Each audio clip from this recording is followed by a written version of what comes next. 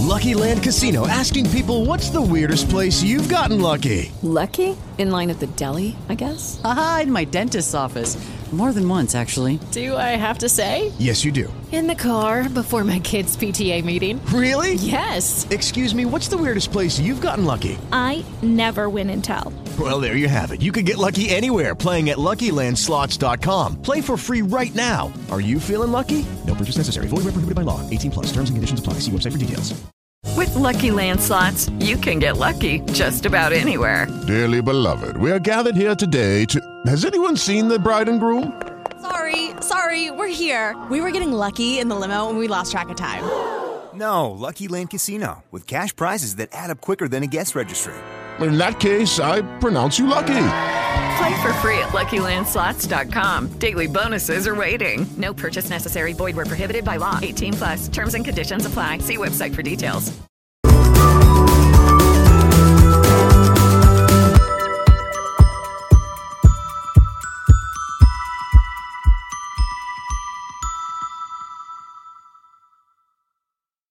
Good morning, everybody. My name is Nakia Trader. Thank you so much for joining me for another verse of the day today.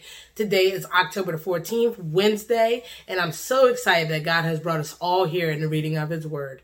Now, before we begin, let's pray to the Lord. Dear Heavenly Father, we thank you in Jesus' name, Lord God. We just thank you for waking us up for another day. Lord, and for doing all that you can, Lord, and bringing us here before your word this morning. Father God, we ask in Jesus' name that your spirit will lead and guide us in all of your truth this morning. Lord, I pray that our heart be open and receptive.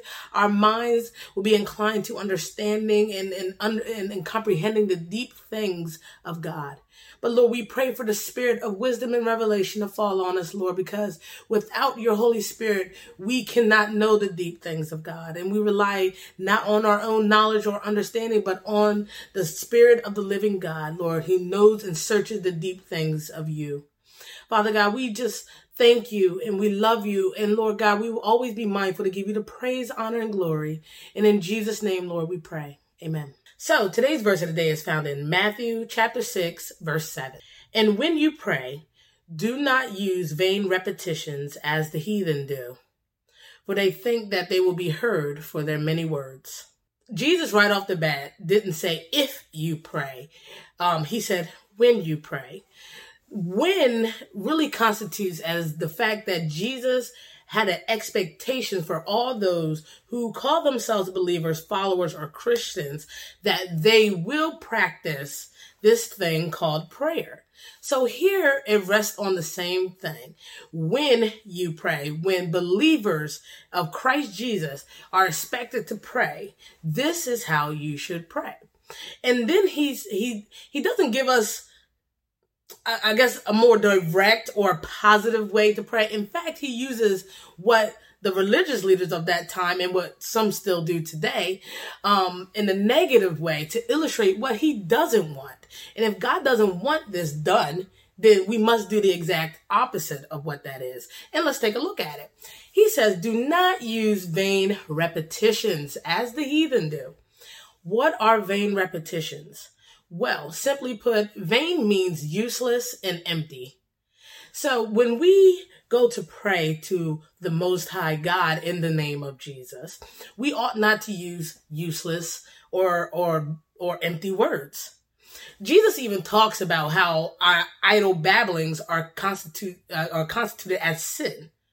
Therefore, when we approach Almighty God, we must not use vain or useless repetitions, mantras, quotes, sayings, but we must use words of expression that mean something.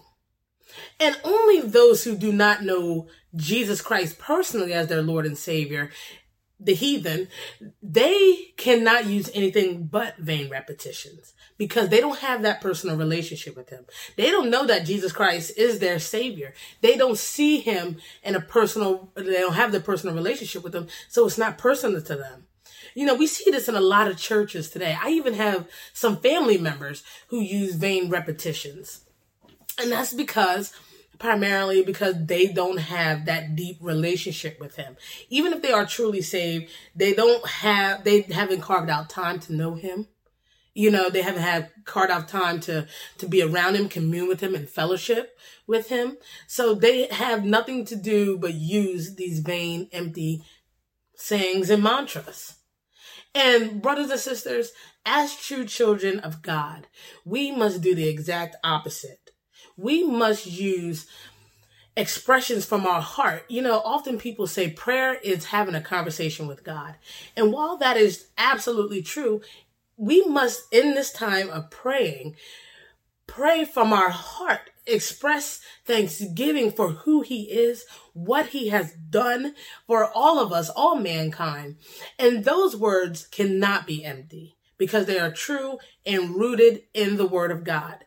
Brothers and sisters, God knows our hearts intently. He knows us better than we know ourselves. So he knows exactly when, how, and how often we use vain repetitions. And I just want to encourage me and you alike that when we go before the presence of God in prayer and worship and thanksgiving, that we ought to go with an expression of thankfulness and then mindful of who he is and how he has revealed himself to us. Therefore, your prayers will not be repetitious, nor will they be filled with useless babblings. Brothers and sisters, thank you so much for tuning in for today's verse of the day. I hope and I pray you come back tomorrow for another one. And until then, may God bless you and have a beautiful and wonderful day. Bye.